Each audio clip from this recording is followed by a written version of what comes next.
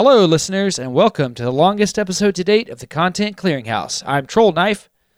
And I'm Flip Switch. And if you are not familiar with those names, then you haven't listened to this episode yet. On the off topic, I talk about tiny whoops and FPV drones, a totally wholesome activity despite what the media may lead you to believe. On the content circuit, we talk about a podcast that discusses that exact same media. Then Flip Switch dives down the rabbit hole into the Matrix and explains to us why Kansas is going bye-bye. Movies, shows, and video games, podcast, books, and their acclaims. Let their favorite content become yours. It's the Content Clearinghouse. Content Clearinghouse. And it starts right now. So, Brett, I want to hear about what you have to do to record this podcast these days, because you're living up in the mountains. Yeah, I'm living at Rifle Gap State Park. What I imagine is you have like some sort of tin foil satellite dish homemade thing that you're pointing up at the sky. Is that what you're doing? You mean to get cell service? Yeah, just working? Like how are you? Because we've been kind of struggling to get Skype to connect, so we're recording over a phone call today. But I just want to hear what you got to do. Yeah, I got this WeBoost antenna. So it was about $400, and it's a little bit jerry-rigged onto where our awning would go, which I don't think we're going to be using our awning this summer. It's pretty windy here, and we don't really use our awning that much anyway. We usually are camping in a spot with some shade. But yeah, I got this thing bungeed to the awning, and there's this cord that goes underneath the door and hooks to this thing, and there's an inside antenna.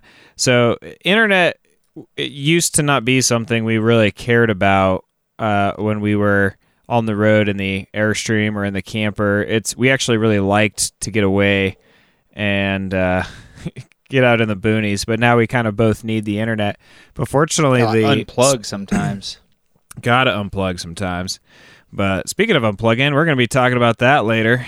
But we have a spot that has the best cell service in the state park, I think. So we're pretty lucky that we even have any signal to boost, because you do need a little bit of signal to boost that signal, is the way I understand it. Is it like a 4-meter square that you can't go outside of, or you like instantly drop off? Pretty much, yeah. I mean, man. we're actually going to take it back, and we're getting a new antenna, and that will be a little more interesting because it's going to come with a telescoping 25-foot pole. So we're going to stick out a little bit, that's for sure. But you'll be able to get that up and like angle it over the horizon or whatever is required to get to the next cell tower, basically. Yeah, I think, and this might not be interesting to people, but since you asked, I think one of the keys to this system is that the outside antenna has to have quite a bit of vertical separation, and if not vertical separation, even more horizontal separation between the inside and the outside antenna. So it's less about trying to like put your antenna high in the air and more about separating the antenna that is boosting the signal for your phone and the antenna that you're putting up on a big pole that catches the signal. Why that is, I have no idea. Maybe there's like interference between the two. I don't know, man. It's black magic, basically. I don't know how this shit works. So are you recording from your car, or are you in the Airstream? Because I know you said that you might have to go set up in your car at some point. Well, when we do an interview, we have an exciting interview coming up. I don't want to be ruining an interview with bad internet. So right now, I got great cell service, but yeah, we've had so many issues with Zoom and with Skype and whatnot that I was thinking I would have to drive to the visitor center, set up the microphone in the car, and use their Wi-Fi. But if a three-way call can work, then I think we're cooking with bacon, as they say, as the campers might be saying tomorrow morning. Yep, that sounds like something that some Memorial Day Yeah. state park campers would say. It's totally a camping lingo. Definitely.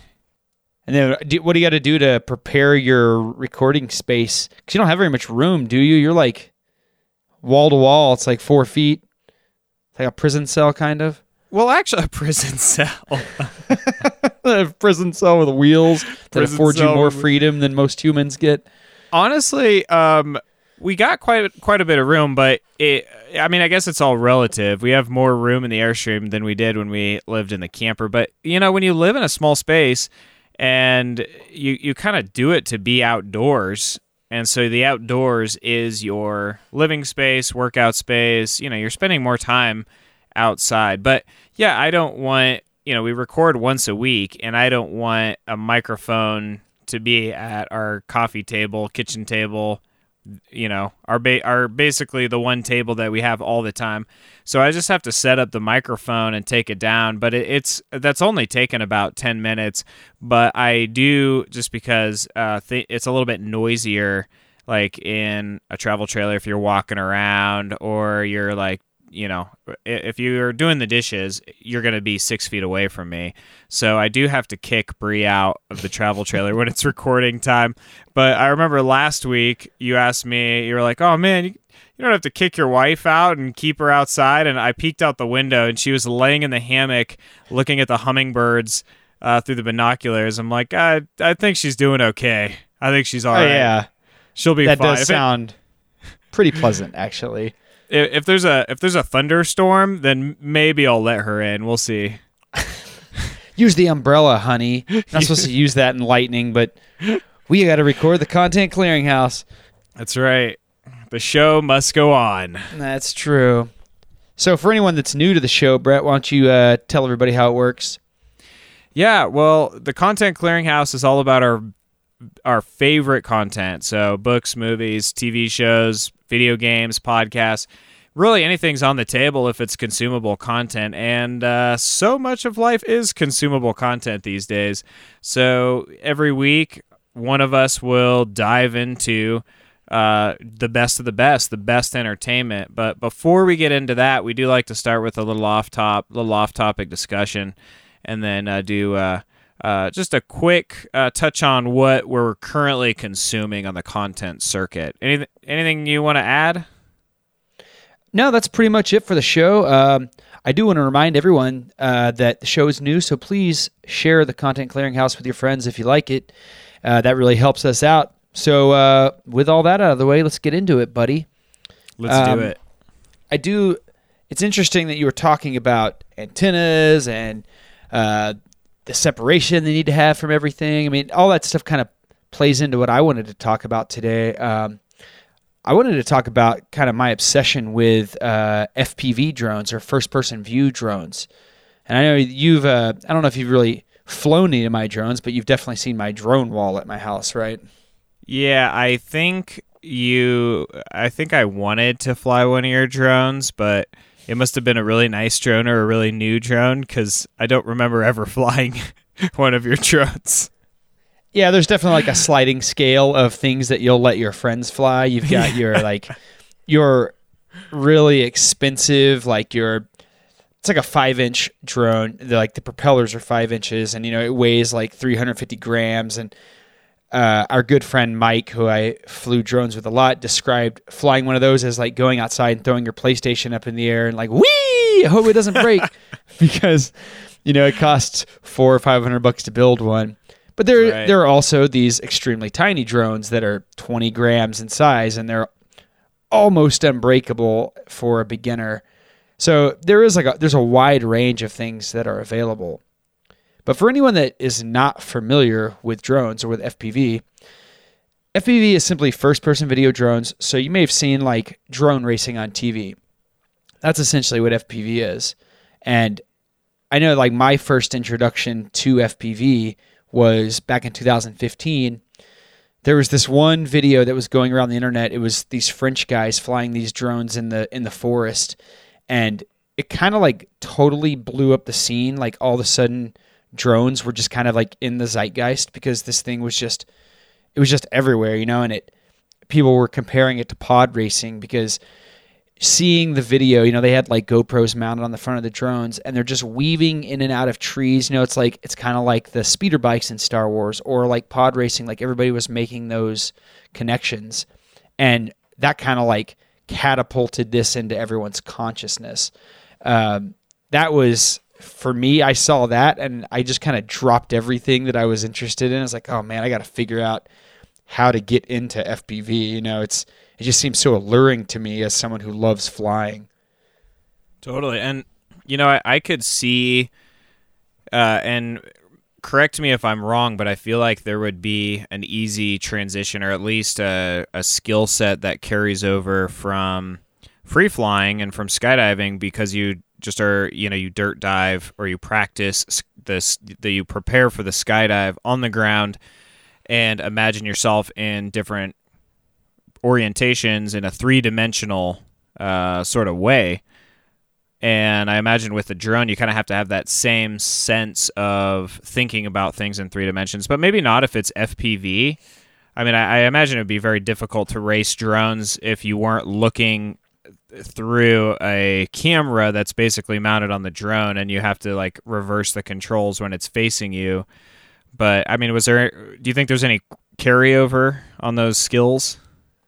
Well, there's definitely like a spatial awareness, coming from skydiving, since it is like such a 3-dimensional playground, just having that awareness of like, understand you can move forward and backwards. You have the sensation of flight. Something that you don't get with skydiving is the ability to go up.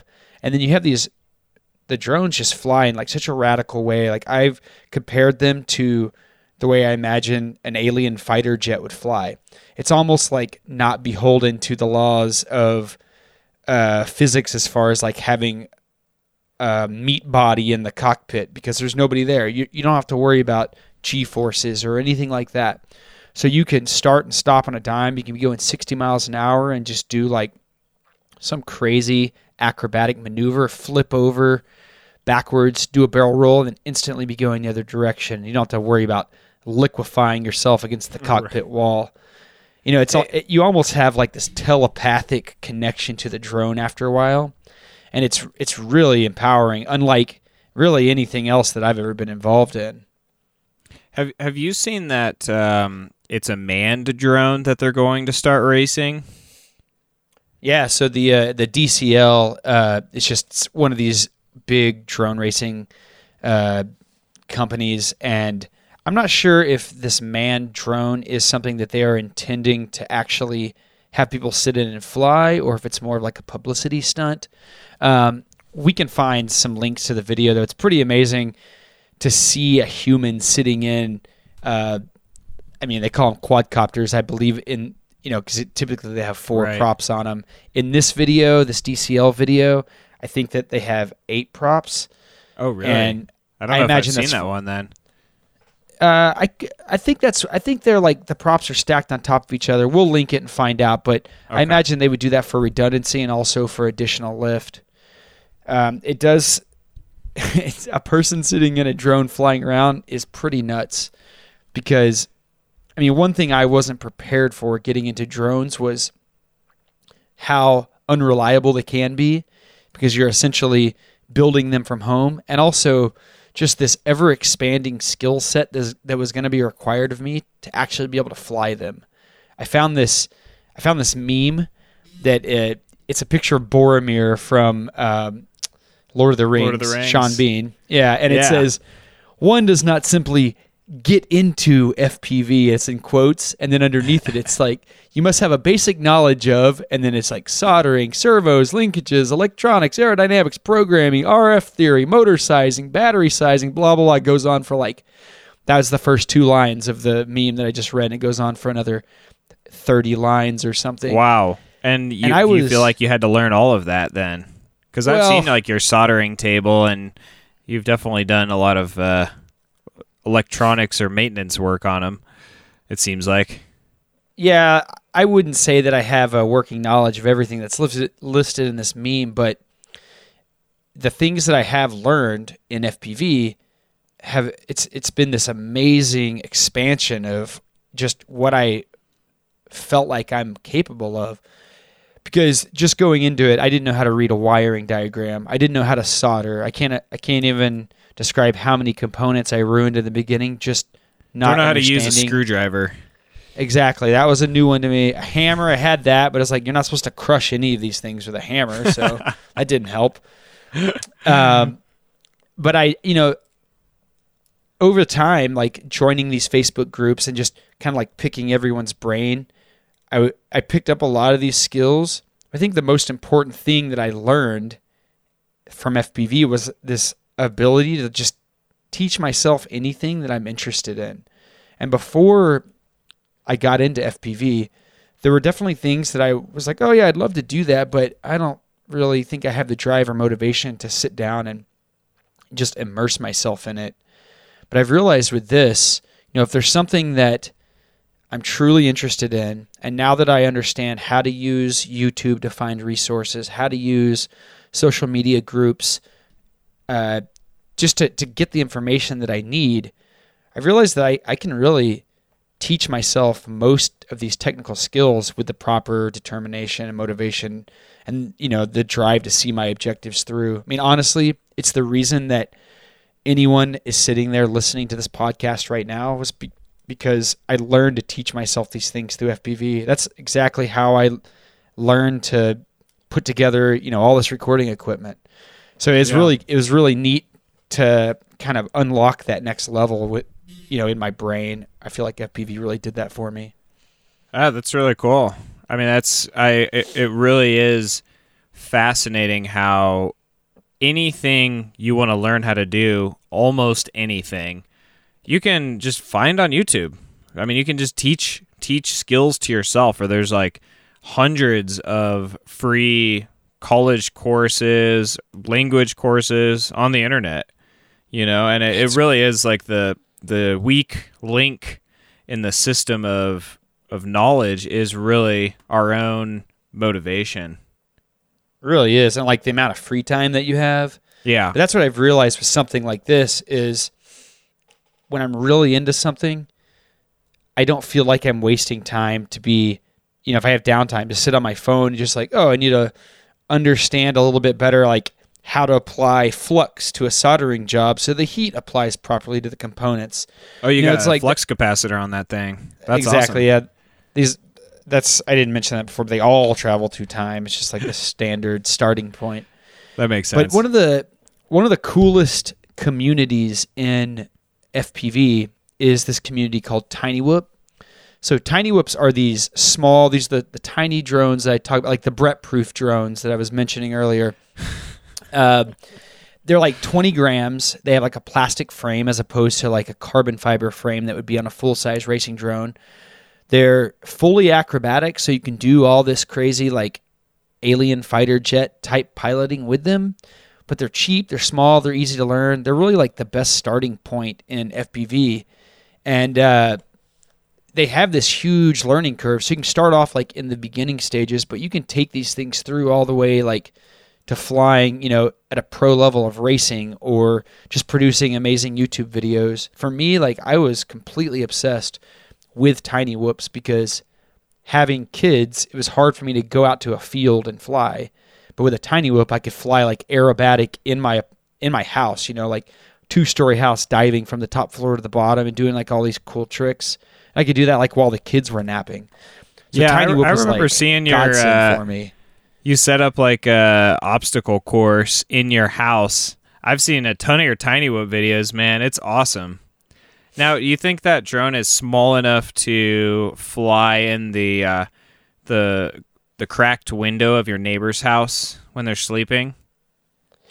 I mean, I guess it depends on if you want to fall into like the all drone pilots are creeps. They're trying to spy on you. I heard an interview with another drone pilot that was talking about this. Like he was getting yelled at by some like old angry lady at a park, like that they were spying on her. And he was like, listen, lady, if I was going to spy on somebody, it would be somebody way more attractive than you and your stupid dog. Oh my gosh. So most people just not worth spying on. You're not wrong about that. Now, is there a law in the United States, or maybe it's dependent on the state. Can someone shoot down your Tiny Whoop drone? I mean, I guess to have a Tiny Whoop, you can probably evade most of the gunfire that's sent your way. But is there laws? Is there like a shoot on sight law? I'm not a drone don't lawyer, tread on but me. I have heard about people shooting down drones flying over their property. I mean, kind of like the etiquette is you really shouldn't be flying over someone else's private property. And not everyone adheres to this, but kind of like my own personal law, or my own rule, I should say, was I didn't want to fly over anything I wouldn't be safe crashing onto. There you go. There are people that are doing really long sense. cross-country trips with like flying up to a mountaintop or something. And when you're doing that, you're kind of accepting if I crash out in the woods, I'm not getting this drone back. But when I was flying full-size stuff, I would never fly it over my neighbor's yard to get somewhere. I would always follow the streets. So if it crashes, I'm at least crashing into an unpopulated area. Something on that. When you and I were skydiving together a lot back in the day, I was doing a lot of balloon jumps. I know you and I have done a balloon jump together, but I've gone up in a balloon several times. I don't think I've ever landed in a balloon. I can't remember a time where I've actually landed in the basket of the balloon because I always jumped out. But I know Bree has, ridden in the balloon with me and rode back down in the balloon. And I remember one time when they landed in this farmer's field and the balloon pilot told all the passengers, like, okay, we got to load up the basket. We got to carry this thing to the road. We got to be quick because this farmer comes out with his shotgun because we landed on one of his horses or scared one of his horses a couple years ago, or it was a different balloon or whatever. And so this guy is really upset and really sensitive about balloons on his property. And I was hearing this story secondhand and I was like, this is crazy, and I don't know exactly the rules, but the way I understand it, if you're a hot air balloon, you're kind of at the mercy of the wind, and you can just land wherever is available to you. So it's not everyone appreciates the majesty of human flight the same way we do, Brett. Right. Some people just care about their stupid grass. But it's that idea is pretty common. Having a horse like injured or killed by some tourists going for a flight in a balloon. That's pretty bad. I can totally understand. That's pretty bad. Yeah. I mean, a lot of skydiving operations have like a Farmer McNasty. It's like the guy who owns property near the skydiving facility that every once in a while someone will have an accidental landing on their property, and they're like usually on your map at the drop zone. It'll be like X'd out, like you cannot land here, or we're risking this drop zone being in existence because this guy will sue us, Yeah. So, yeah, kind of the same respect rules definitely apply when flying drones. Just not flying over someone's property and not risk crashing onto their property, because that just kind of gives drones a bad name. They've already got kind of a bad name in the media right now because of things like this, and also there are all these regulations coming down the pipe that, they're trying to require all drones over a certain size, which I think is like 200 grams, to have like, a transponder that's visible to aircraft, which... So you can fly 10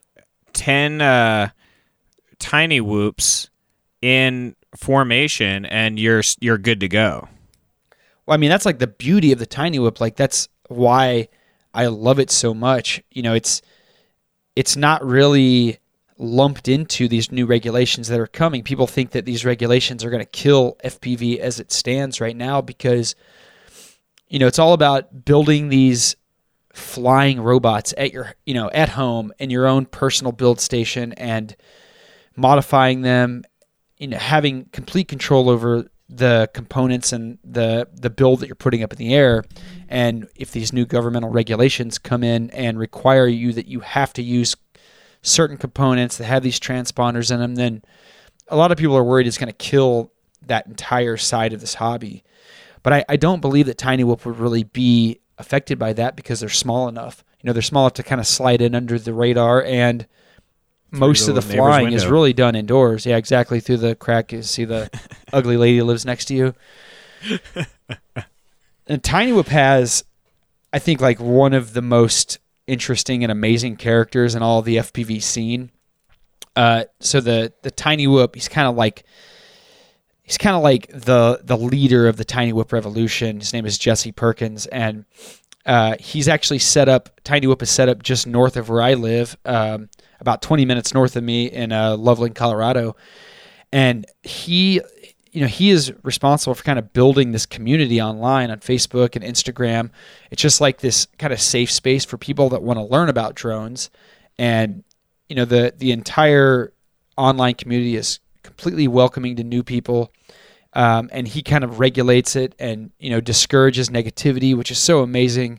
A lot of these like technical kind of groups and communities can have like an elitism associated with them, and I've seen this with other drone groups, just similar things on Facebook to Tiny Whoop, but they're just like, if you're asking newbie questions, just like, get out of here. Nobody wants to mess with that. You need to know all these answers. Didn't you read the meme, basically? Didn't you read the meme? Well, you know what? Nerds of the world unite, because it's a hard world out there, and we got to, in-groups got to stick together and protect their own, and just don't let anybody in. Well, Jesse I'm just kidding. Yeah, I mean, like that is unfortunately the way some of these groups work, but like Jesse really discourages that. So that's great. If anybody's interested in drones, tinywhoop.com. I mean, that's a great place to start. They have amazing starting packages from someone who's never flown before all the way up to build your own style, DIY kits. The Facebook groups, Tiny Whoop and Instagram, those are awesome references as well, and you get to see a lot of really cool video. And Jesse's always putting out amazing stuff, like on the Tiny Whoop YouTube channel. They call him the Willy Wonka of FPV because his shop is just like, it's full of just all these amazing art pieces and things that he's turned into like Tiny Whoop obstacles. Like I've been to a few events there. I went to one called the Tiny Whoop Invitational 2019, where he created this course where like they call them gates that you fly through. Like every gate was either like some kind of crazy mirror cube, or like a tunnel that was like a kaleidoscope, or up in the rafters above, like the work area in the shop. He had all these inflated like Chinese lamps, and they was set up to look like a field of clouds, and it was part of the race course. And he's like, the goal is you have to go through here, then you have to come back around and weave your way through the clouds, then you have to go through here, and you're kind of flying this figure eight up through these clouds. And all this stuff is like, it's so magical when you're seeing it through like your FPV goggles, because you really are projecting yourself into like almost like another consciousness. Wherever the drone goes is like where you are. You're no longer sitting in your chair like down on the floor. You're up in the rafters of this building. So I would highly recommend drones in particular, FPV, and Tiny Whoop specifically for anyone that's interested in stuff like this, because it really is it's a great way to just kind of expand your mind and get into this other hobby that, I mean, you have no idea where it's going to take you. Well, you got me convinced. I'm going to talk to the rangers tomorrow. I'm sure this state park has like a permit that's required for drones or something. I don't think state parks or national parks are super drone friendly, so I might kind of got to go into the back country to get away with it. Right. But that sounds awesome. I want to put some goggles on. There's some good resources. So tinywhoop.com, also Tiny Whoop YouTube channel, Facebook page, and Instagram. DRL, which is the Drone Racing League, they broadcast on Twitter and on NBC. And DRL, for anyone who's seen it, it is amazing. They're flying full-size racing drones through like stadiums, through like these old steel factories. It's just so badass. Now, when you say a full-size racing drone, how big is that? So the drones they fly in DRL are 6-inch props. So wow. They're pretty big. I mean, they're probably 10 inches from prop to prop. Okay. It's almost a square foot, basically. Yeah, I mean it's still. I mean you hold it in your hands, but it probably weighs 500 grams, something like that. But they have them all lit up with like flashing I'm still lights. in the Yankee system of weight, so. Well, that's one thing drones taught me also is I don't think about grams in any other capacity other than when it comes to drones. But everything, it's all like parts from China and things, like almost none of this stuff is coming from America. So you really do start thinking that way. Also, since I am the world's most humble man, I'll share my Facebook pages or my YouTube channel as well, Josh Evans FPV, where whenever I was really hitting Tiny Whoop hard, and I was kind of pushing to try to expand like what the Tiny Whoops could do. So for a while, I was flying on the Tiny Whoop team, and my YouTube channel is pretty cool too, so I'll push that as well. And nice. Anyone that's interested, you can also. I've done this with a lot of people. Like, just find me on Facebook, instant message me, and ask me any questions you have because I'd be happy to point you towards the proper equipment to get started. Nice. Well, that's awesome, Josh. Tiny Whoop. Yeah. So, how about your content circuit, man? You doing anything new? Yeah, I finally, now that we're all kind of settled here at the state park, I finally got to dive back into some content. So really, the three things I feel like since the last time I talked to you, I've been listening to a little Joe Rogan again. That Elon Musk podcast, I don't know, it kind of turned me off for a while, but Dr. Rhonda Patrick was on recently, and she's into nutrition. She studies a lot of vitamin D stuff. I think she's a PhD. And she's done a lot of research on intermittent fasting, prolonged fasts. So I really like when she's on, and she's truly like a scientist. So she doesn't just, talk out of her, what. J-hole. That's right. Yeah, so I've also been listening to Rabbit Hole, which is... yeah, you turned me onto that one. Dude, I had no idea about PewDiePie. I can't believe how separated from like internet culture I have no idea what the PewDiePie subculture of YouTube, and oh my gosh. Well, what's interesting about PewDiePie is he got such a bad face in the media because of like all these stunts they're talking about on Rabbit Hole, where they're talking about like the stuff that he did on Fiverr. I'm sure if anybody's interested, just Google PewDiePie and Fiverr, and you'll see like the kind of stuff he was doing. Like, it's all pretty messed up. Yeah, super anti-Semitic messages being held, but he was like trying to push the envelope to see how what people would be willing to do for $5, or at least that's what he says. It's pretty crazy stuff, man. So like what I think is interesting about Rabbit Hole is all of the press I'd heard about PewDiePie in the past have been negative press. And then Rabbit Hole like really paints him in a light of being maybe like not such a bad guy. And it really made me think about like the perspective that you're viewing things from. So much of it really is like the angle that you're viewing the scenario from, and also the way that the information is being framed and presented to you. Because Rabbit Hole makes... you come away from it like, oh yeah, PewDiePie is not that bad of a guy. But if you look at any... That's not the impression I've gotten so far. I feel like they've done really good reporting, and it's been pretty unbiased, but I also haven't heard the interview yet with PewDiePie. That was on the next episode. I just listened to that one. Okay.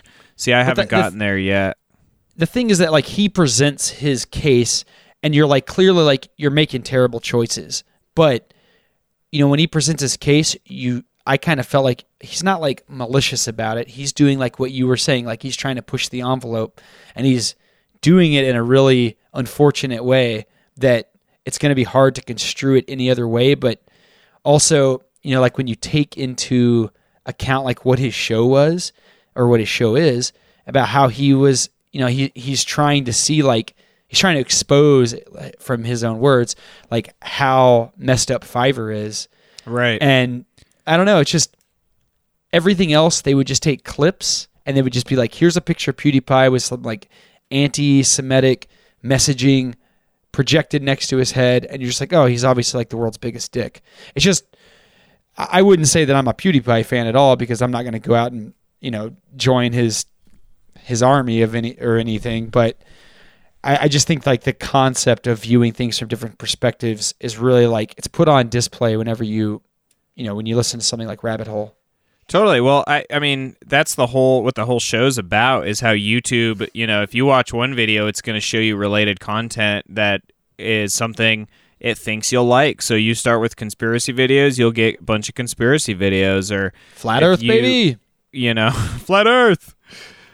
And you won't get any echoes from us screaming that, though, because there's nothing out there. I mean, it was interesting to me that there was the guy that's featured in the show that was kind of drawn from the extreme right, the alt-right, to the extreme left.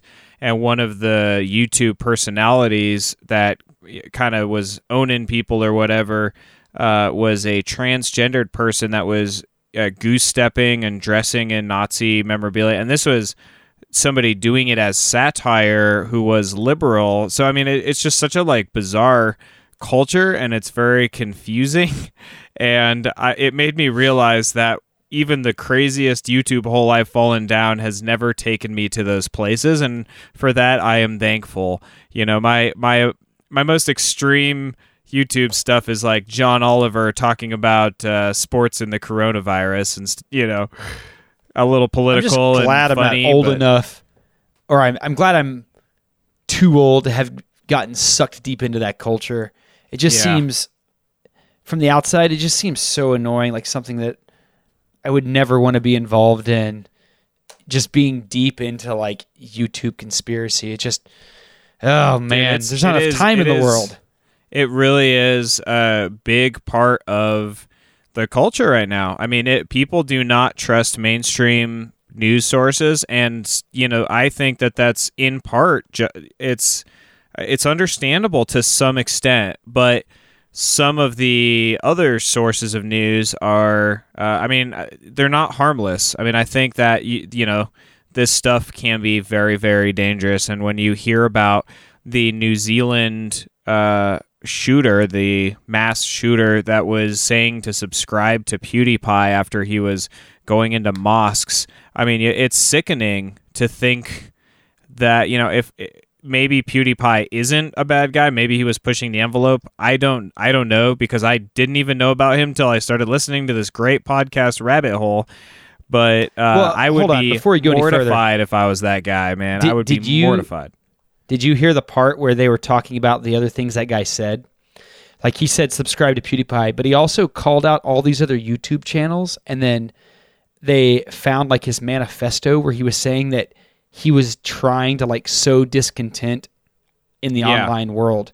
Right, totally. But he wasn't even into all these things, because I think that you could definitely take PewDiePie as being like a major dick, which that's like the bad decision making.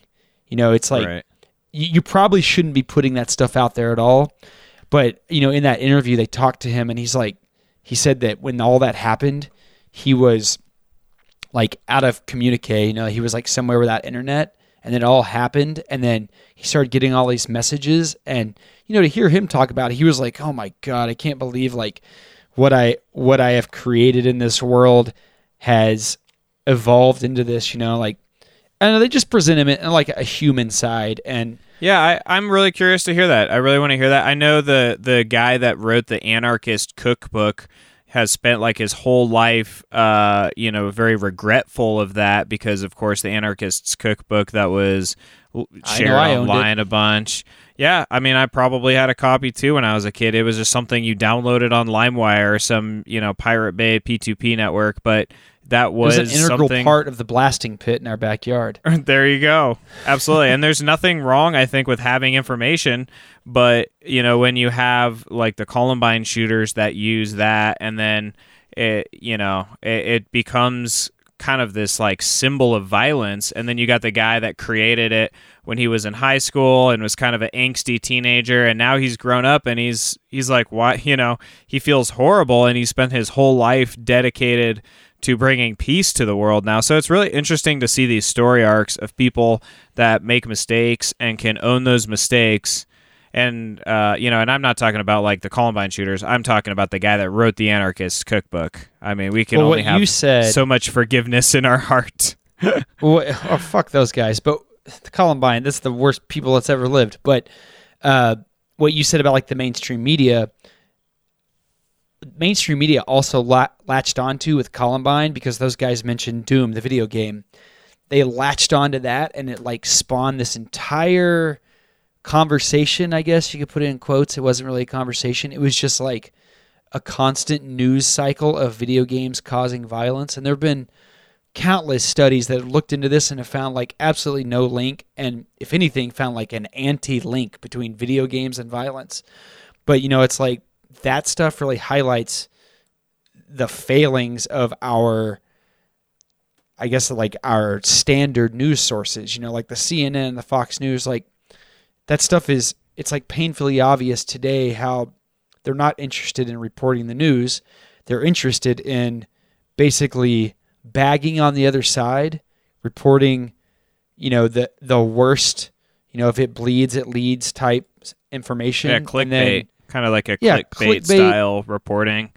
Trump, anti-Trump, and then video games cause violence, and the satanic here's all the panic people back that died in New York. 80s? Right. Yeah, like all these things, like those, like our mainstream media is like such a failure of the system.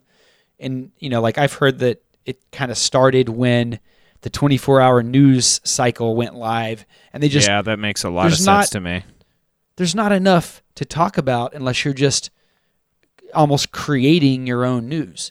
And that's a lot of like what CNN and Fox do. Of like half of what you see during the Corona broadcasts are these little either sound bites taken like out of context that make Trump look smart or make him look dumb. And something like a creed that I kind of lived on is you never trust a quote out of context.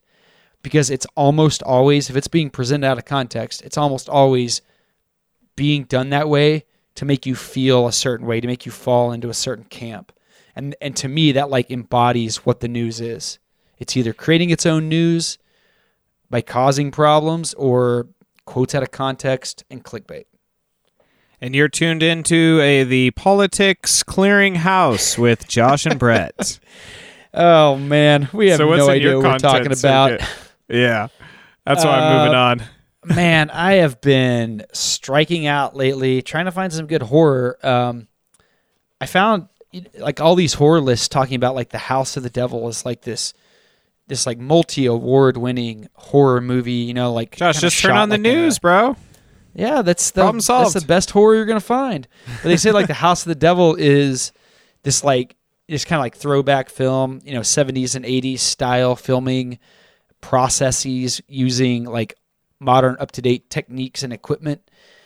And like last night I was like, oh yeah, I'm really excited because I love like a good horror movie, and it's just, to me, just so disappointing. And I feel like lately just horror movie after horror movie have been letting me down. So if anybody has any good recommendations for horror, contact us on Facebook or Instagram at the Content Clearinghouse with your ideas, because I'm always looking for something good. Other than that, I've got reading a series by Jack Carr. The series is The Terminal List, which I'm actually talking about next week. So I don't want to go too deep into it, but it is absolutely amazing. Jack Carr is like a ex-Navy SEAL, and a lot of them become authors because they're just like super smart dudes. So he can really spin a yarn. So The Terminal List is a great series if you're into receiving your information through the written word. Through the written word, handed down by God. I'm a big fan. Excellent. All right, well, let's take a quick break, and then we'll come back and we will get into some content. Ooh, content. The Content Clearinghouse is brought to you by Best Maps Ever. They make checklist posters for outdoor adventurers who want to see it all. If you want to visit every national park in the United States, climb every 14er in Colorado, or ski every slope in New England, Best Maps Ever posters are the perfect way to track and inspire your quest. Every map is lovingly designed with icons marking each location so you can stick a pin in the icon or color it in with a marker as you check off the areas you've been to. They offer mounting and framing services for maps that are ready for pinning right out of the box, or if you prefer to mount the map yourself, there are tips on the website to help you with that. They have a slew of maps relating to protected areas and public lands like state parks, national forests, and even more obscure maps like the National Wild and Scenic Rivers system. So Josh, one of the maps my wife and I have mounted in our camper is the National Parks map. Now it's covered in pins because, well, you know, Bree and I get around.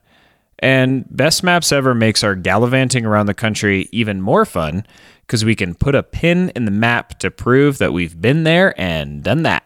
No one could ever cheat that system, Brett. Well, it is on the honor system. Best Maps Ever does not employ any sort of pin-related security system that will come to your house and check and see if you've actually visited the places you've pinned. Since you brought it up, I have the skydiving drop zone map hanging up in my office. It's one of the few decorations I have that's not celebrating one of my many athletic achievements. In fact, it's hanging up on the wall right next to my World's Most Humble Man trophy. For all your cartographic needs, visit bestmapsever.com. They've got the best maps ever. Clear it out. Welcome back to the Content Clearinghouse, your one-stop shop for information about drones, uninformed political views, and whatever the hell Brett's talking about today. I know what it is, but Brett, what are you talking about? Well, buddy, have you heard about a little movie called The Matrix? Never heard of it. Okay. Well, this is perfect. Oh, man, I can't wait to hear what this is about. So I think you better turn on your TDCS, take a couple nootropics, and maybe even take a couple already. Take a couple of deep breaths because we're taking the red pill and we're going down the rabbit hole. So I found a online hacker name generator for this episode. So from here on out, you are now Troll Knife and I am Flip Switch. Troll Knife. Oh man! The first one that popped up, I was like, that one's Flip perfect. Switch, lay it on me. All right, Troll Knife. Troll Knife. The Matrix is an action sci-fi movie that released in the spring of 1999, also known as the year of peak human civilization, according to The Matrix. Agent Smith. That's right. Yeah. 21 years ago, I was 10 years old, and I don't remember exactly when I saw The Matrix. I imagine I was probably a little bit older than 10. It's rated R. I believe it's rated R. There's no way it's PG-13. Yeah, definitely. Okay. They drop a lot of F-bombs in this movie. Oh, for sure. Well, I do remember the end of 1999 very clearly because of all the Y2K hubbub. And it's kind of funny considering the panic surrounding Y2K or the Millennium Bug, if you remember all of that. Because it was really if you're into hysteria, yeah, you might have heard of it. If you were watching the news, yeah, exactly. It was really the flat Earth of our time. It really was so ridiculous. So I realized recently it was my first brush with real life apocalyptic hysteria, like you said. I mean, that's a perfect word for it. And then later there was the end of the world that was coming due to some Mayan just getting tired of chiseling glyphs into the stone. That's totally what it was based on. Oh, well, they never made another calendar. I doubt it was because their civilization ended. Right. I'm sure he thought it would be safe if they needed to extend their calendar. He could just get his great-great-great-grandkids to do some chiseling. Yeah, exactly. But now I feel like I'm in my third end of the world lifetime cycle. And although this moment probably pales in comparison to what people were feeling during World War II or the Cold War with bombs coming down all the time, nuclear annihilation being a real possibility from Soviet Russia or even us. I remember that when I was a kid. I remember you really? because I grew up in the 80s. Yeah, I was born in 79. So I remember having nuclear drills in school, like in 1987. Getting under the or table something. and everything? Yes. Yes. Do you guys have I like was- gas masks that you would don or anything like that? No, they didn't care that much about us. Okay. They weren't going to spend any of their budget on us. They barely But, have money for pencils. Yeah, exactly. But I remember that growing up. Like, that was a big part of being a kid when I was, a kid. Yeah. Well, that's seems way more serious than what I mean. Nuclear war seems to dwarf what's happening right now, but I still cannot discount the fact we really are smack dab in the middle of a global pandemic, an economic and political meltdown. And I'm feeling a little bit like this apocalypse thing might just be repeated every 8 to 10 years or so. So even Almost as if it has something to do with the news cycle. all right, I'll you can plug your YouTube conspiracy channel on the next show. So, yeah, the next show is all about YouTube. All right, continue. So even if it's not like 2012 or Y2K, and there's if there's no actual danger posed like those years, there might just be a larger reflection of all us individually grappling with the inevitability of our demise, or maybe there is actually a sense, a real concern that there's a catastrophic event or some kind of singularity on the horizon that will completely wipe out the human race, and it is our fate. And all of these topics and more are explored in The Matrix, a movie that to some might seem to be more about guns, leather, and kung fu. That is my guess to what people think of when I bring up The Matrix. Sunglasses that clip to your nose, gratuitous violence in the form of gunfire and hand-to-hand combat, a 30-year-old Carrie-Anne Moss in her shiny leather-clad butt, so prominently featured in many scenes. And probably the poster. There was also, of course, Keanu Reeves, the actor who starred in the sad Keanu internet meme, where he's sitting on a park bench alone eating a sandwich. But Unfortunately, no leather-clad butts from him. just a giant leather coat. Yep. Which I really love Keanu Reeves, both the actor great, and the man. person. I am going to talk more about him at the end of the episode, but really quick, I want to encourage you to think of Keanu Reeves like the world's greatest Pokemon. So Bill and Ted's Excellent Adventure was his first iteration, then he evolved into Johnny Utah from Point Break. Neo was his next form. Now he's up to John Wick, and I'm pretty sure he's going to become Charizard pretty soon. All right, Dip Switch. I'm thinking about it. That's your name, right? What's your name? Did you call me Dick Switch? It's Flip Switch. No, Dip Switch. Oh, Flip Switch. Okay. All right, Flip Switch. I got it. You can call me whatever you want. I'm not going to be a good hacker.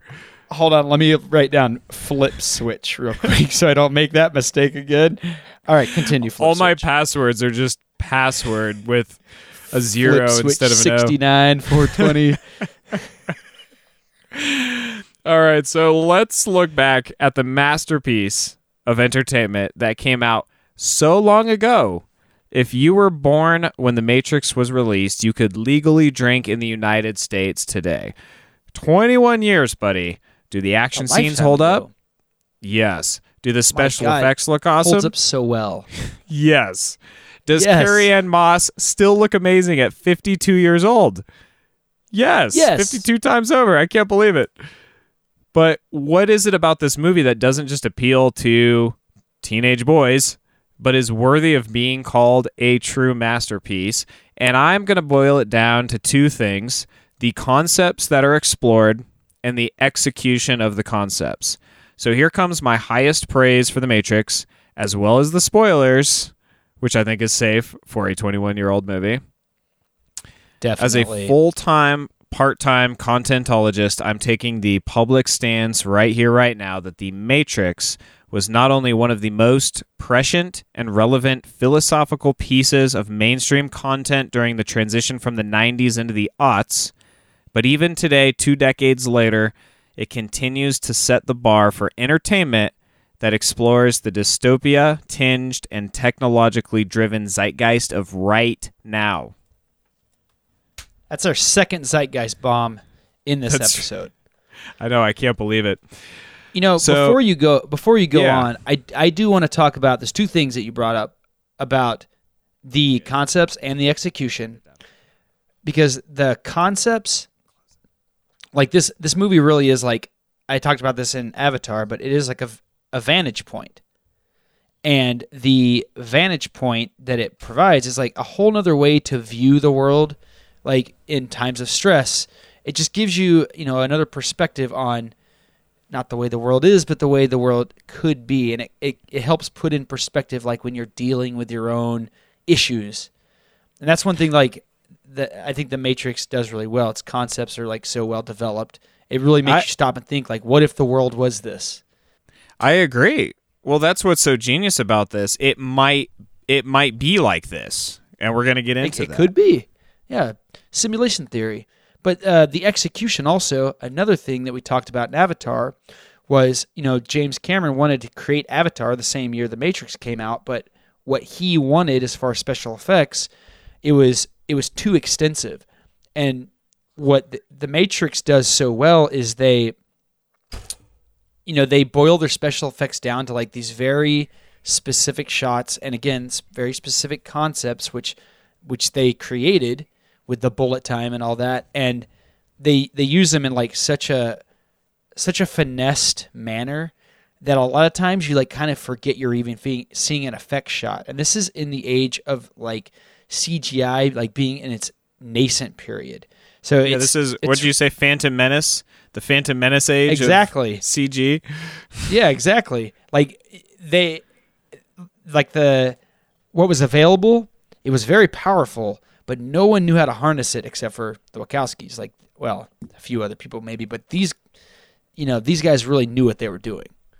There's a reason that this is on the Content Clearinghouse. I mean, this truly is one of my all-time favorite movies.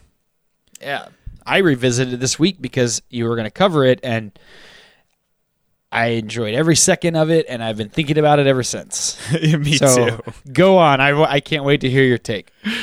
So I'm going to have a lot to say about this. I'm so glad. This is going to be the longest episode, and you're just going to have to watch The Matrix right after you listen to this. So the overall concept, basically, it's our collectively shared reality is actually a computer simulation programmed to enslave our minds because the artificial intelligence we engaged in nuclear war with needs some kind of energy source. So apparently we intentionally scorched the skies with nukes to cut off the solar energy supply. They started growing human beings like crops to use as batteries, but to enslave our minds so we don't rebel against the machines, the AI built us a virtual world that replicates our real 1999 Phantom Menace world with all of its technology, with all its real-world problems. Of course, that last part is important. And now I'm going to break down some of my favorite concepts that I just mentioned, but I do have a question for you, Troll Knife. All right, flip switch. Hit me. If somehow the Wachowskis caught a glimpse of the true nature of reality and actually got it right, would you consider yourself a AA battery, a 9-volt battery, or something else entirely? Ooh, well, I would say that I'm probably a lithium polymer battery because we were talking about drones earlier, and that's what drones use. All right. I like that. I would just be that 5th grade science experiment where you plug something into a lemon. Potato battery. I'm the battery that's in a dildo. Hey, nothing wrong with that. It's what you'd be very popular in the quarantine. Get the troll knife. Get the troll. Oh boy, we're never gonna get through this. So the first concept that I want to talk about is that we are living in a virtual world or some kind of simulation, and we don't know better.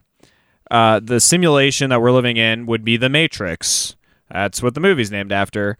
Now, this is very famously representative of the Greek philosopher Plato's allegory of the cave. This is brought up a lot. Not the humans are batteries for machines part, but that false reality appearing to be real, and that basic question, what is real? It's pretty much like the first thing anyone with any grip on philosophy brings up is the allegory of the cave. And rightfully so. But it is endlessly fascinating. It is, absolutely. And just for a little context, if you're not familiar with this, and I enjoyed reading up about it because I only know enough to, I don't know, try to sound smart in a conversation. I don't know that much about philosophy, and I think this stuff is really interesting.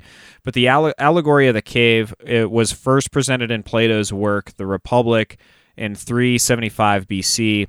And in this thought experiment, a group of people have lived chained to the wall of a cave their entire lives, and they're facing a blank wall.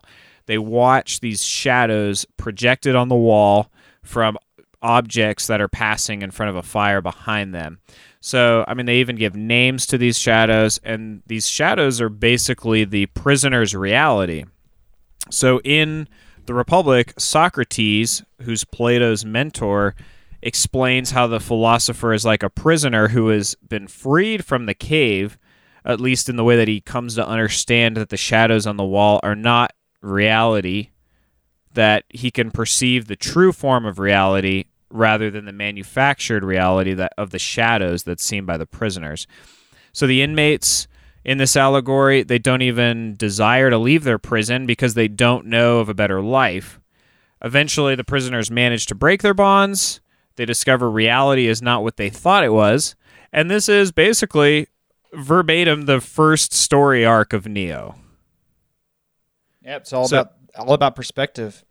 Right. So if you are curious about reading more about this, I'm going to link to in our show notes. It's from a philosopher's journey, a blog.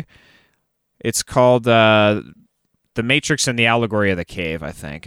They kind of dive into the relationship between the movie and the real allegory. If you do want to check out our links and you're listening on Spotify, we haven't gotten those show notes to work yet, so you can go to our website, cchpod.com, because we're going to have a lot of cool extra content for you. Now, the crazy thing is about this, the idea of our apparent reality being simulated, this is not a sci-fi story. This is not just some dilemma old people that are now mostly marble busts thought about. This is a very real and modern scientific theory, as you already mentioned, the simulation hypothesis. And I was looking online for this episode. One of my favorite conclusions comes from Nick Bostrom, who's going to come up again in this episode. He wrote an article called "Are We Living in a Computer Simulation?" I will also link that in the notes. The basic premise of this is that these serious technologists and futurologists, I always thought they were called futurists, but on this article, they're called contentologists. There you go. That's us. There's buddy. another kind of ologist out there. There's so many ologists. For every ology, you'll have an ologist. Oh, So. I guess that makes sense. That's just basic English. Right. So these very smartologists predict. Speaking of English, They predict that enormous amounts of computing power will be available in the future. So if you assume those predictions are correct, which they likely are if we make it that far, later generations might take these super powerful computers, run detailed simulations of their forebears or people like their forebears. Because these computers are so powerful, they could run many simulations, and these simulated people may be conscious if the simulations are sufficiently fine-grained and if a certain widely accepted position in the philosophy of the mind is correct. So then it could be the case that the vast majority of minds like ours do not belong to the original race, but rather to people simulated by the advanced descendants of an original race. He argues, if this were the case, we would be rational to think that we are likely among the simulated minds rather than among the original, organic, biological minds. Yeah, that concept is, first of all, I think it's something that's the beginning stages of that are already apparent in things like video games. Like if you look at something like GTA 5, Grand Theft Auto, the entire world is living its life. Or something like Skyrim, which is another video game. The entire world is living its life around you, like independent of your character. And, it's not AI, but it definitely is like the introduction to something like this. But I also think this concept is a very strong case of like statistics can lie to you, because the statistics of, the likelihood of you being simulated versus real, the amount of simulated minds that could be created is a statistic that's created through the thought experiment. And, when you use the statistics that the thought experiment creates, then the odds are you would be simulated. Right. Like there's a lot of like ifs, ands, or buts in a thought experiment like this. And I think you make a great point. Like, I don't think all the non-playable characters, the NPCs of Skyrim or GTA, are conscious. But I've been reading one day though, with the way programming goes, they might be, and I don't think it's that far off.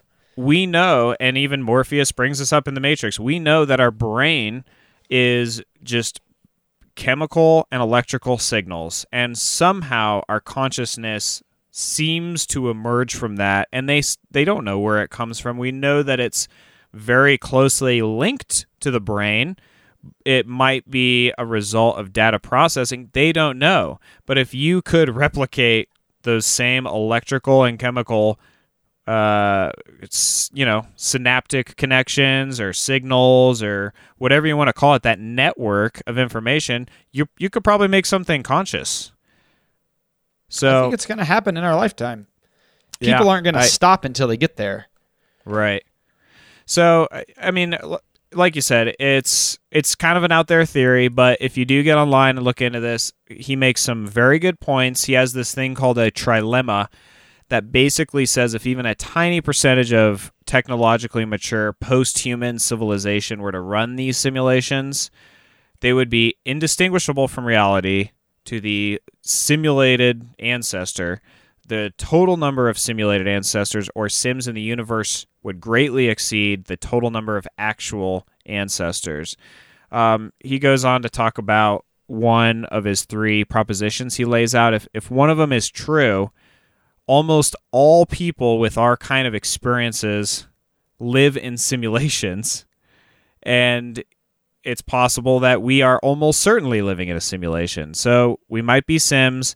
When I was playing the video game Sims as a kid, the operator, architect, whatever you want to call it, of our Matrix we're probably living in was watching their Sims play Sims. They must have unlocked some kind of video game achievement for that, Definitely. right? That's meta. Oh, yeah. They got gold on that one. Yeah. All right. Well, that got way over my head. So not only is this movie exploring the fundamental human question that even the greatest philosophical minds have focused their brain power and old school content on, there's also some very more modern, relevant ideas being explored. Things that are so ahead of their time for 1999, it is truly hard to believe. I think we've already touched on it a little bit, but it is the rise of the sentient machine, one of my favorite things to talk about. So artificial intelligence. Yeah, it's great. An AI entity or artificial intelligence with capabilities, maybe not the motives and maybe not the end result, but at least the capabilities that are seen in the Matrix, I think it is not going to remain science fiction. And really quick on AI, it's a very broad topic, but there's something called artificial narrow intelligence, ANI. That is already utilized in tons of computer systems, electronics, algorithms. It's everywhere in our lives. But there is a very big difference between that, which is, say, like a AI that can beat the world chess champion. It's the only thing it does, right? That's an ANI. There's a big difference between that and the artificial general intelligence that is more like a human level AI, which is something that's really as smart as a human across the board. So I read this great kind of generalization is that we can currently think of AI in its present state as at being bad at what humans are good at, and it's good at what humans are bad at, just very generally speaking. So hand-eye coordination, walking up the stairs, playing ping pong. I mean, things that come, riding a bike, just anything that comes pretty naturally to humans is very, very difficult to get robots to do. But we can't store perfect fidelity videos for all of eternity. We can't calculate large numbers in our head. I mean, you can kind of see where I'm going with this. That's the stuff that we may gain through something like Neuralink one day. Exactly. We're augmenting our own intelligence with the right. narrow scope of what computers are good at. Totally. And I do want to qualify everything I'm saying. I am not an AI expert at all. I'm actually really... I'm really behind the times. You told me Flip Switch is not an AI expert. No, I'm good at flipping switches, though, bro. All right. Well, computers can't do that, buddy. So don't sell yourself too short. You're just trying to troll me, troll knife. I'm actually behind the times. I feel like with my own tech savviness, but it is movies like The Matrix that opened my mind to the possibilities. It planted the seed for a very deeply ingrained fascination with the current and future path of technology and its potential to become a sentient, conscious being.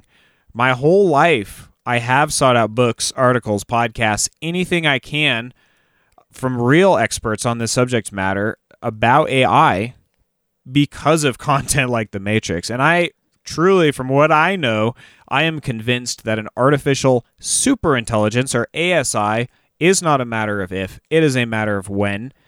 And of course, there's a big divide between what we have now and this ASI thing, whenever that happens. But Nick Bostrom, just to define ASI, he kind of puts it as, and he's an Oxford philosopher, by the way. He was also the one that talks about the simulation theory. He says this ASI will be smarter than the very best human beings, the best human brains in every field, including scientific creativity, general wisdom, and social skills, and the artificial superintelligence has the potential to be trillions of times smarter than humans in every possible way. And this is an issue that the greatest minds, my favorite thinkers, my favorite authors are talking about today all the time. Kevin Kelly, Sam Harris, Nick Bostrom, Elon Musk, Stephen Hawking, Bill Gates. Tons of people consider AI to be one of the biggest potential real threats to the human species in the near future.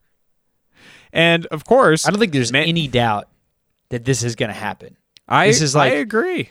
If you look at something like space travel, it's a perfect example of the people that are consuming the kind of content like this, science fiction, going on to become the kind of people that create and realize the concepts that they read about or viewed in science fiction. Space travel is, it's basically that exact same path. And the computer programmers and scientists that are working in this field right now are almost certainly the people that were standing in line opening day to see The Matrix. And it's just like that kind of fascination. It just runs not just through their personal interests, but also like through their professional life. They're going to pursue fields like that. I don't even think, though, that it's the science fiction is influencing I'm sure it is to some extent, but I think that these are people that are very familiar with scientific methods and the physical laws and the current state of technology. And, they're not just like pulling ideas out of their science fiction influenced minds when they say there might be an AI that's smarter than humans in 50 years. I mean, they are basing this on real data and real I'm not saying stuff those that's guys. happening. I'm saying the people that are actually working on it this is the kind of content that, like the scientists that are actually working on developing this technology, this is the kind of content they were influenced by when they were kids. And Yeah, for sure. that's the through line. Not the people that are theorizing about it or coming up with the philosophical concepts, but the actual scientists that are creating this. This is the kind of stuff they watched when they were kids. Yeah, that's true. Actually, Elon Musk recently tweeted something about taking the red pill, and it was some like Kellyanne Conway Fox News anchor thing, and then one of the Wachowski directors just wrote back "fuck you" or something, because the take the red pill has also been used in like alt-right memes, and of course it's been hijacked for sure. Yeah, for sure. But anyway, of course, one of the issues I think that's been brought up about this, many tech companies around the world have the pedal to the metal, balls to the wall approach to becoming the first to make a huge leap forward with AI, because if you control a super intelligent artificial intelligence, you control the world. And if it's even possible to control this sort of resource, the Matrix says no, it's not. They're probably right. It's probably not going to turn out well for us. All sci-fi involving AI has told us that no, it's not. Right. The first thing it's going to do is launch all of our nukes. That's like I said, we might be running. It might have already happened, and we're in the simulation now. So that's all I'm going to talk about with AI. I do recommend this extremely fun, well-researched. It's honestly the best pieces of AI content I've ever read. It's Wait But Why, a blog by Tim Urban, and he has a great, super long, in-depth, but just awesomely entertaining article about artificial intelligence. So definitely check it out. So I'm going to move on to another one of my favorite concepts explored in this movie. That it happens during Agent Smith's interrogation of Morpheus. And there is so much gold here. He talks about human beings as being classified as this virus instead of a mammal, because we just consume resources and move on to the next resource instead of finding a symbiotic balance with the ecosystem. It hurt my feelings a little bit. I mean, it's something that strikes a chord, I think, because he's not really wrong. Totally. It's exactly what a super intelligence, AI with no empathy or mammalian instincts, that's how they'd like classify us, especially if they're trying to be a jerk. J-hole. But the concept I really like when they're doing that interrogation is when the Agent Smith talks about the first iteration of the Matrix. The first Matrix was a utopia that didn't work. The minds inside of the perfect Matrix, they kept questioning the reality. They didn't believe it, and it made it easier for people to wake up and unplug. Right? So entire crops were lost. That's right. The first theory that this AI had when this was happening was that they lacked the understanding of humans to develop a utopia, but they're like, that actually wasn't the issue. They decided that the humans were the issue. Their solution was to replicate the world with all of its problems, all the traffic, bad pizza, annoying coworkers, sadness, pain, suffering. So this Names is like something... Troll knife. So this exploration, this topic, it's super interesting for someone like me who has always been a little interested in Eastern philosophy, and recently I've become even more interested in Buddhism and their approach to suffering.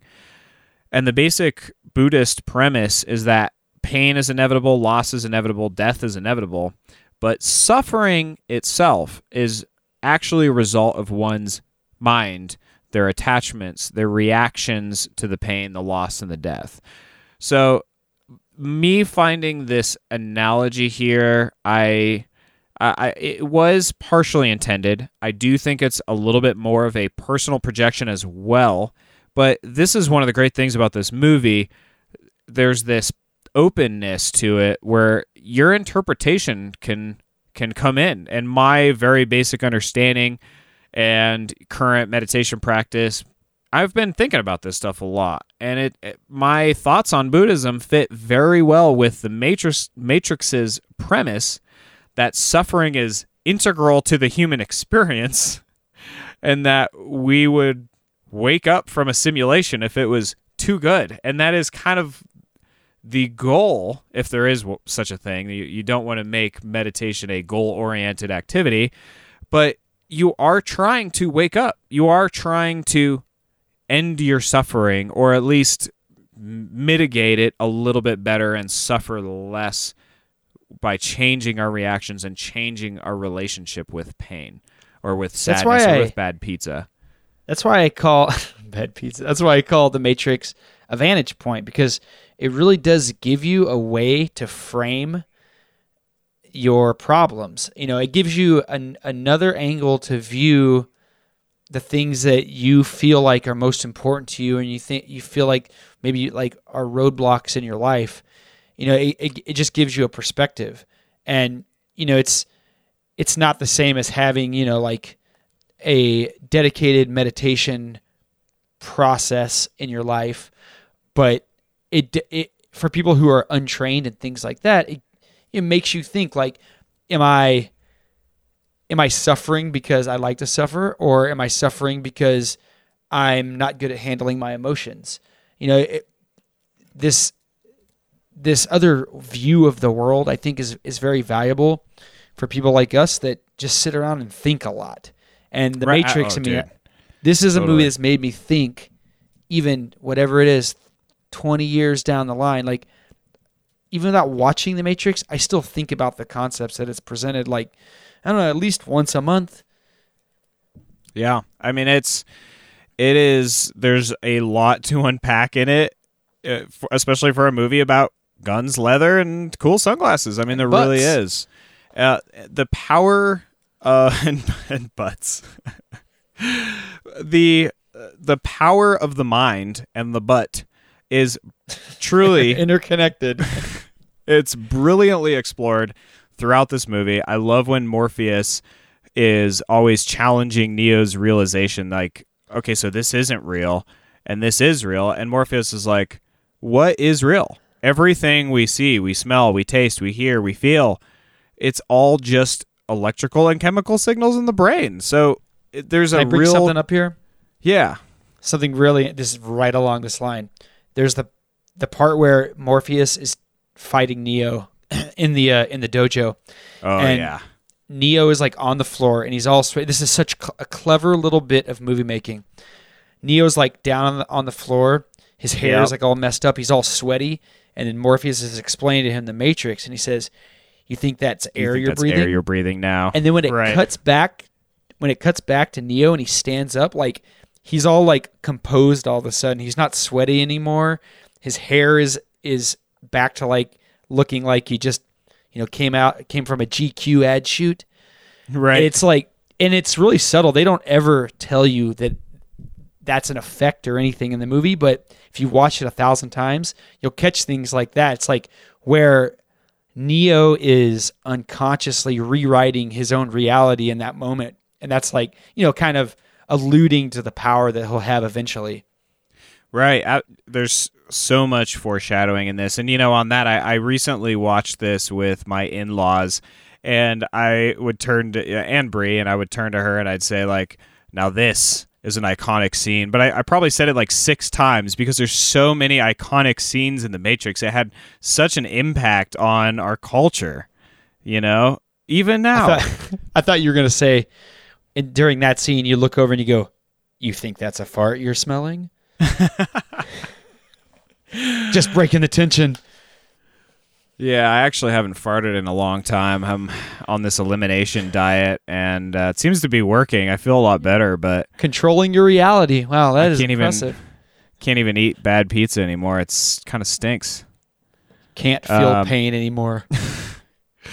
So there in the Matrix, there's this real crossover, in my opinion, of neuroscience and Buddhist tradition, And I love that. I think it's ingrained in scene after scene, but that, like I said, it could be me projecting.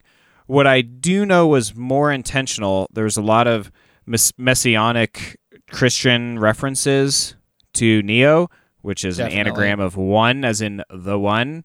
There's a lot of references to him being the savior, a Jesus Christ type symbol. There is a lot of Gnosticism ideas that deal with illusion, reality. There's, of course, that simulacra. How do you say that? Simulacra and simulation book. Yeah, where he Shows keeps up on all of screen. his programs that he's selling. Right, exactly. Black market programs. And that's some famous author whose name I also cannot pronounce. That it's some in-depth philosophy book.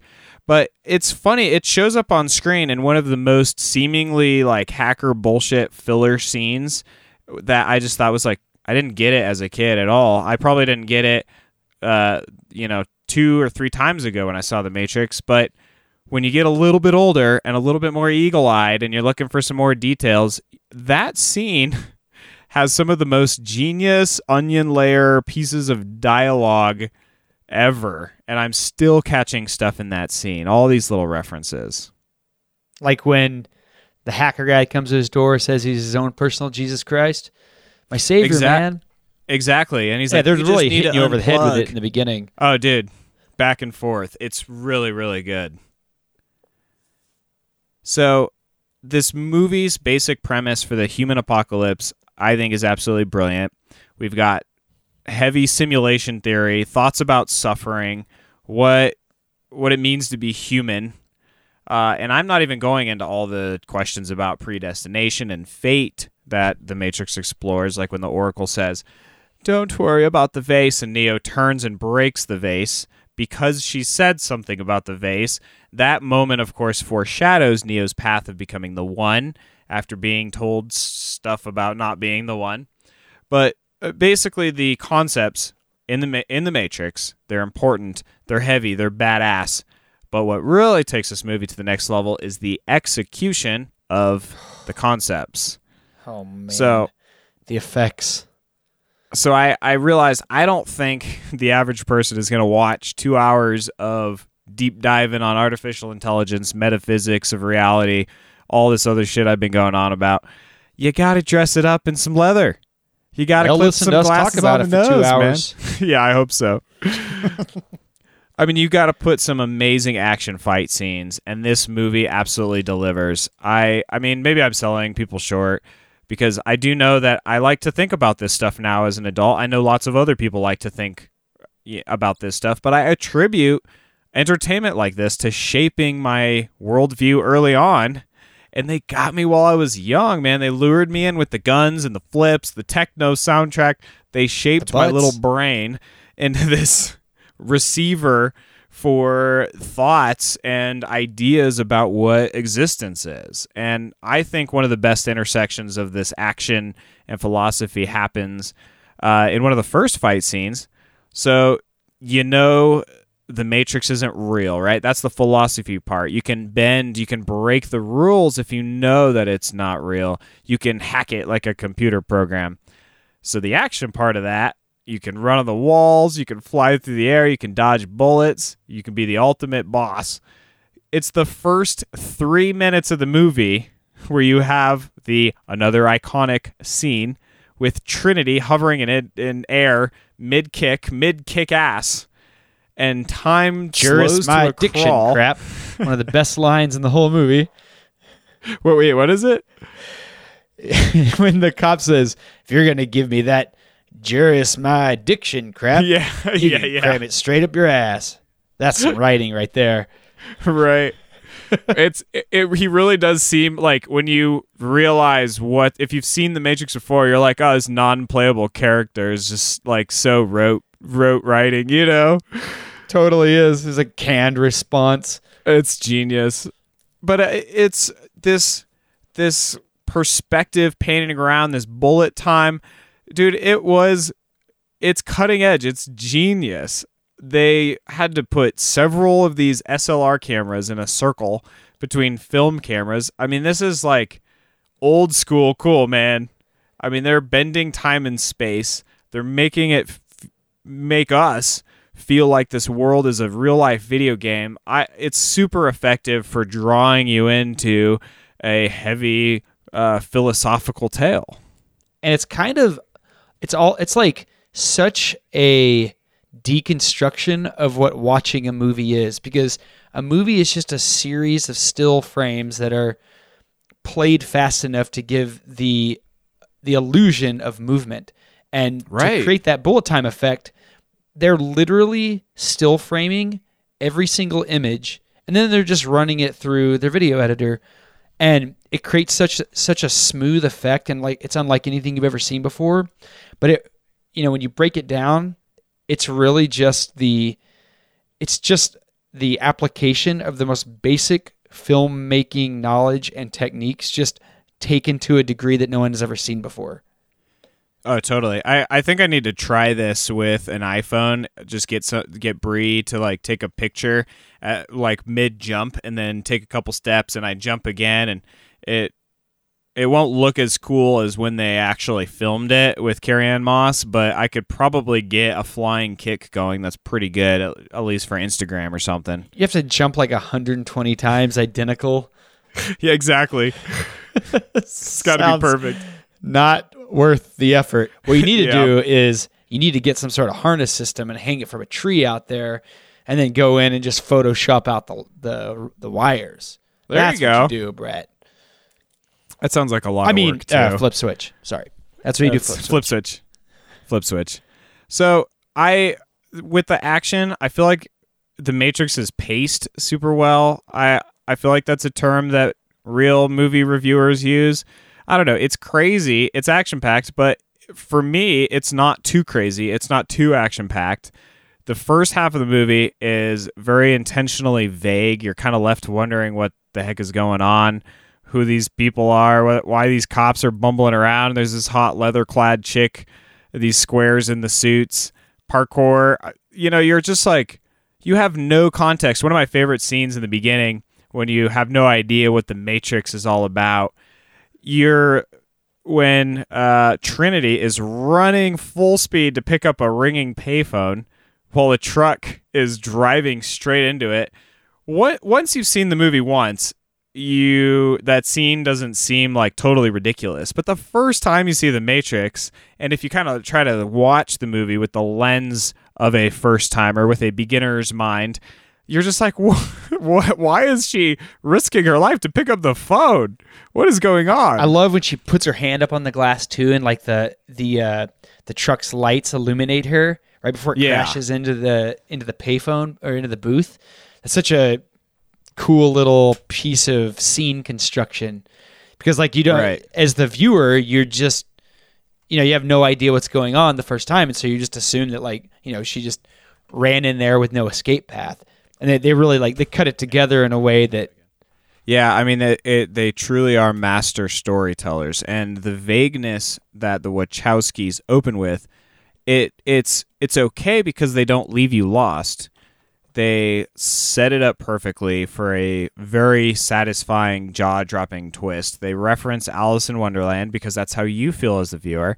They got a Wizard of Oz reference perfectly dropped in there. We swallow the red pill with our hero. We literally dive down his throat as he disappears, the virtual Mr. Anderson avatar, and it turns into this like gooey, shocking, can you imagine waking up like that to be flushed down into another rabbit hole and into even more action?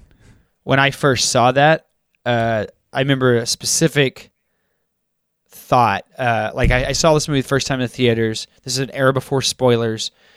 I couldn't believe what was unfolding before me, and they really nailed that sensation of Neo waking up, because when he comes out of the pod, I was convinced that was the dream world, and what he was seeing couldn't possibly be real, because it was so fantastical and just out there on the edge. And so, I didn't know where they were going with it at that point. I think I was also 19, so I was like a little bit of an idiot. But that scene like really worked for me the first time, because I was still convinced that the world that he lived in with his stupid office job, like I was convinced that was the real world still. Well, that's because we have been programmed, like everybody plugged in with their minds enslaved, to look at 1999. Height of technology. Exactly. Also, I may not have been a very discerning moviegoer. Right. Was this Didn't when have you were a successful 8 years old podcast and about content collecting at the time. Garfields? Right. Yeah, exactly. Yeah, my tastes were non-refined. Well, this truly is a movie. It delivers philosophy, it delivers wisdom, action.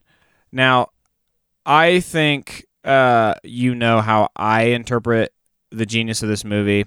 I will say, recently, my perspective has been a little shifted. I think it will always change on repeat viewings, but there is an interesting lens in which you can view The Matrix. In retrospect, it seems to make a lot of sense. Once again, it's easy to miss this subtext because there's just so many ideas being explored in the story, and it just stays so broad in some senses. But I do want to give you the quick backstory on this, which I think you know a little bit about. But the first movie that the Wachowskis wrote and directed was a neo-noir thriller, Bound, and it was one of the first mainstream films to feature a same-sex relationship without it being central to the plot. Now, in addition to that, considering The Matrix was created by the Wachowski brothers, they were born Larry and Andy.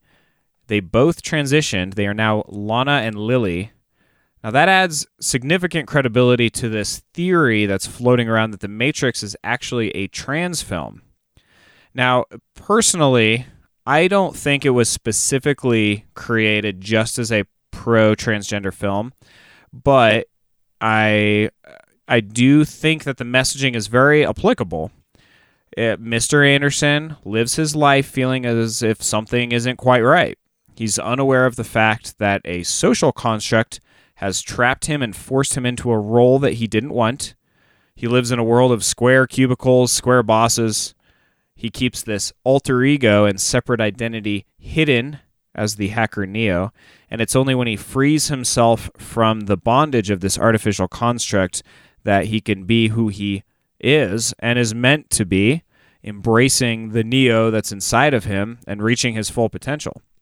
So, whether or not you think that this is an allegory for transgender people, no matter what, it is a positive message to embrace who you are and to be fully who you are meant to be, and also to question the artificial constructs around us, because even though we might not live in a simulation, everything from our language, our culture, our collective and individual identities, I mean, it really is an artificial construct, and this is something the book Sapiens, Yuval Noah Harari, I cannot wait to cover that on the program. This is something he opened my eyes to. Commonly dropped names on this show. I'm obsessed with him. I mean, the scientific construct defines a person's biological sex by their anatomy, genetics, other more easily defined characteristics, but a person's gender can be referred to as a social construct, a role, or a norm. So whatever your views are on this topic, in my artificial construct of humanism, I think all people should be considered equal, and if I programmed The Matrix, I would make sure the Wachowskis have the same rights, representation, and respect as anyone else. Well, as far as winning life, the Wachowskis are definitely winning life. And I think I've never heard that theory before, but I can't imagine that the transgender angle not playing a part in the writing process, because it's not like they just discovered in the last few years that they're transgender. Like, those thoughts have probably been with them as far back as they can remember.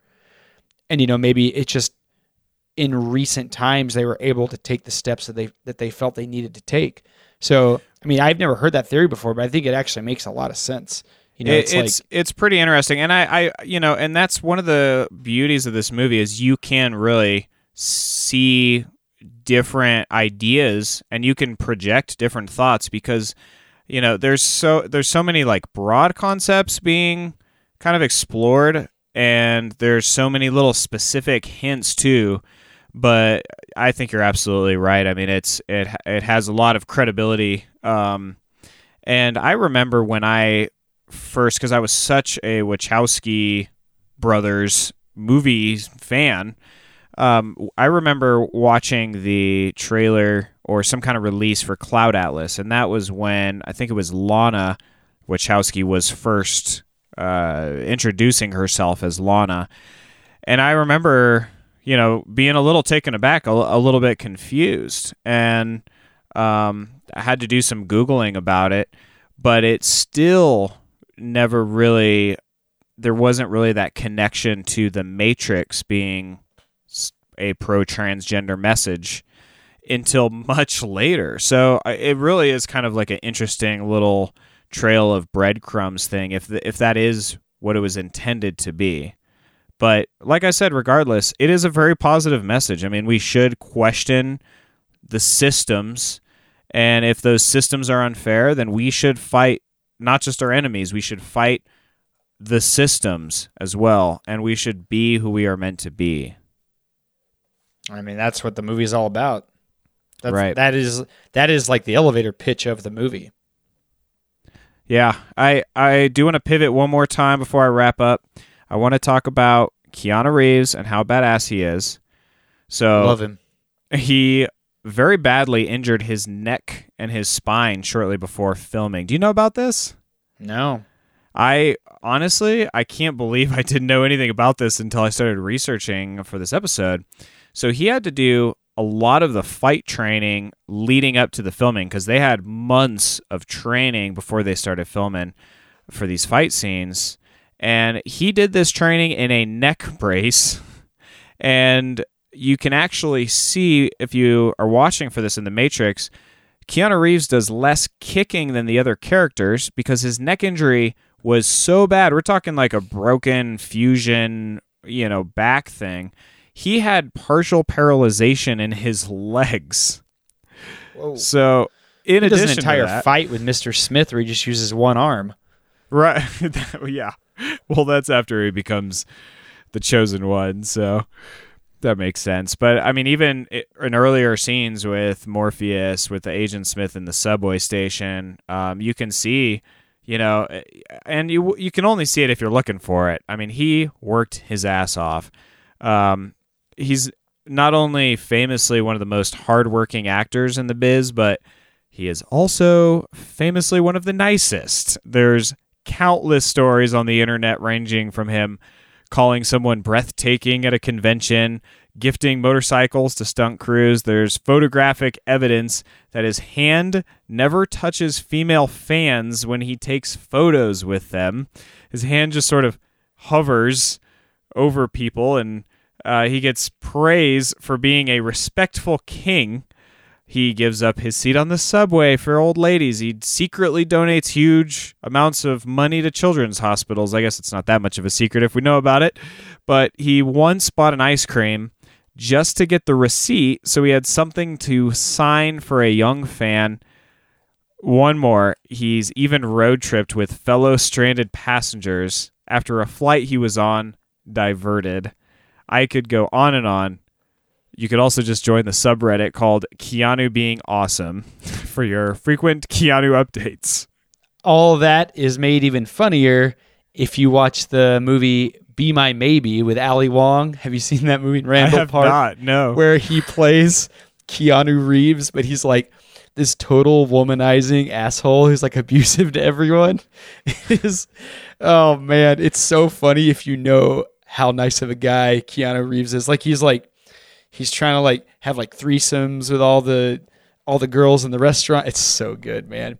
Be My Maybe on Netflix. Also a good recommendation. Always Be My Maybe. Sorry, that's the title. I'll have to check that out. So yeah, it's pretty good. Let's for a moment imagine a world, or rather a simulation, where Keanu wasn't Neo and the amazing Lawrence Fishburne was not Morpheus. Imagine a world where those roles were played by Will Smith and Val Kilmer. Oh, no. Brett, flip switch. Don't do this to me. Troll Knife.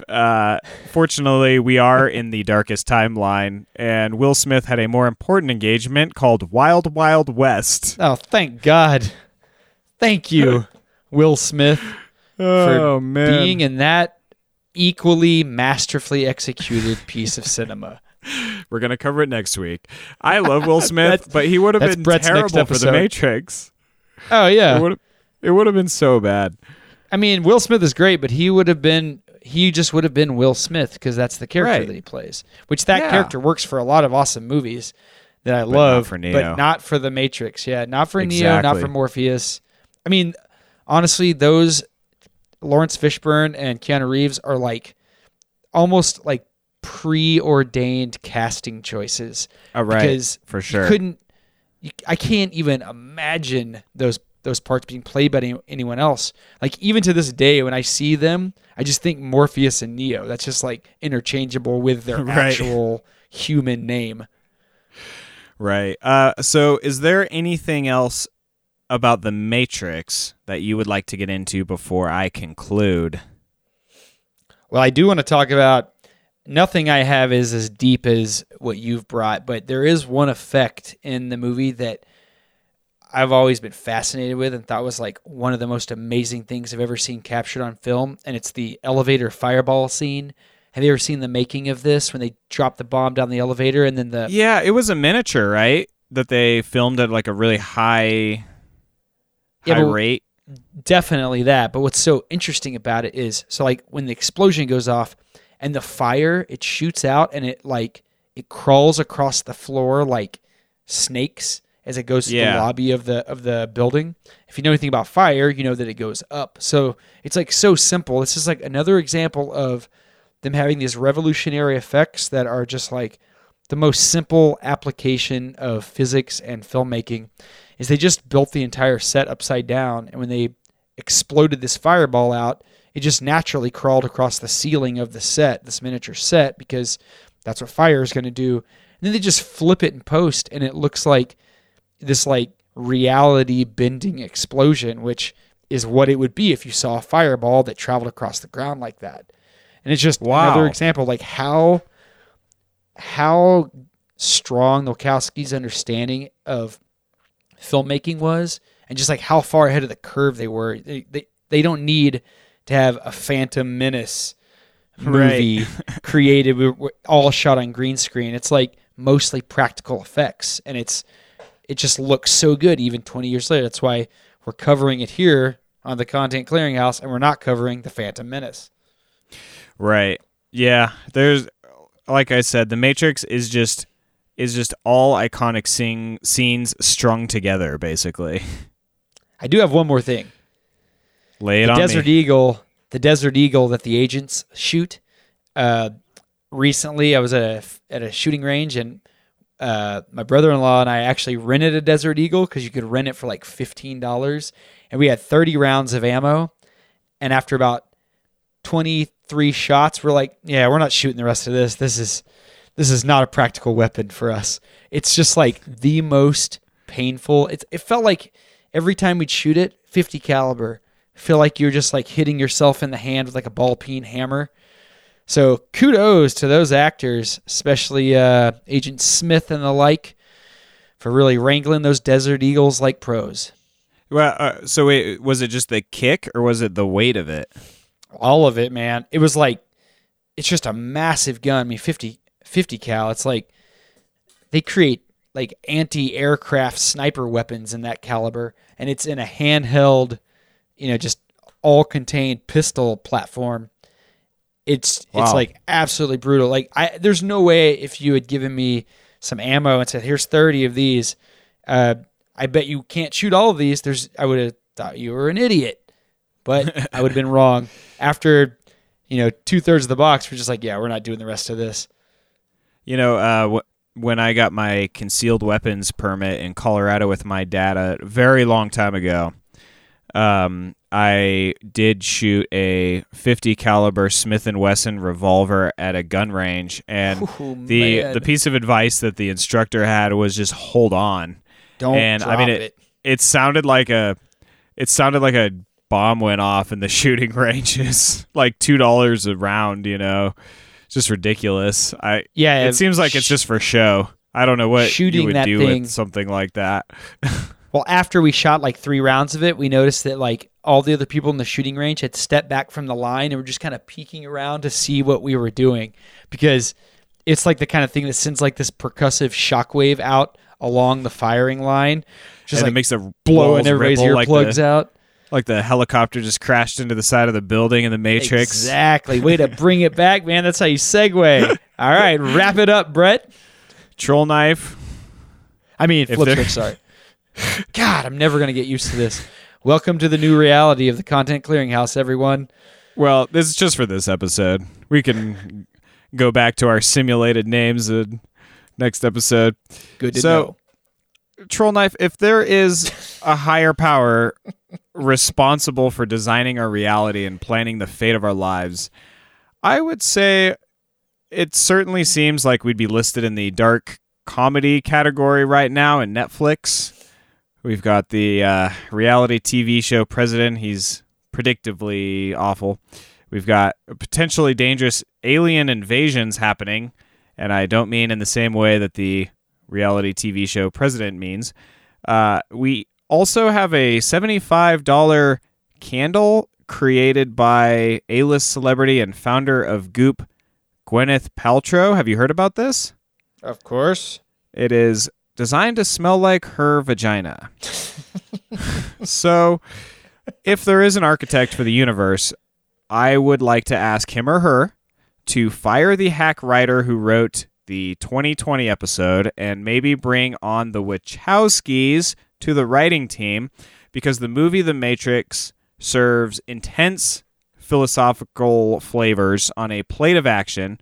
It's got a serious side of storytelling, and it's not just the concepts that are explored, it is the execution that really should be praised.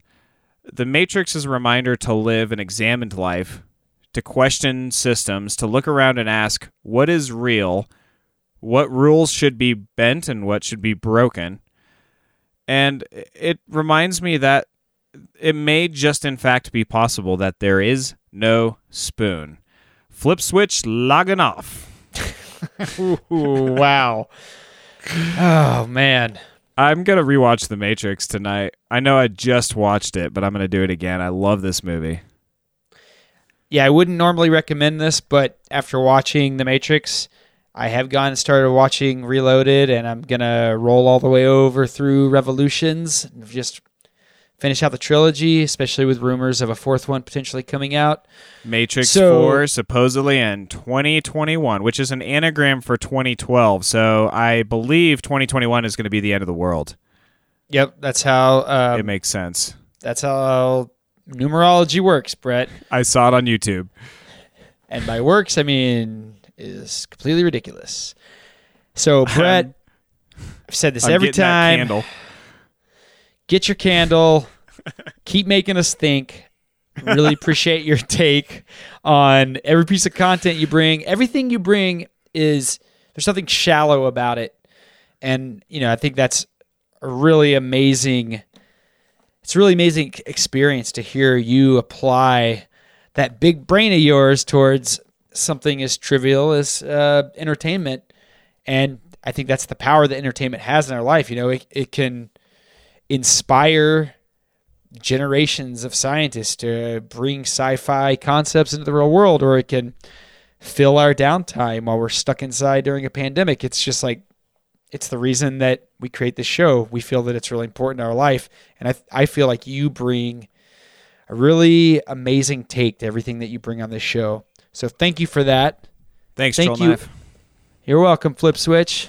Thank you, everyone, for listening to the Content Clearinghouse. We appreciate every single one of you. Remember, please get the word out. Share with people. Also, check us out on Facebook and Instagram at the Content Clearinghouse. Send us some messages. We post a lot of interesting information on there, too, as well, leading up to our shows. So check that out. And please join us next week when we're going to talk about some other great pieces of content. Troll Knife out.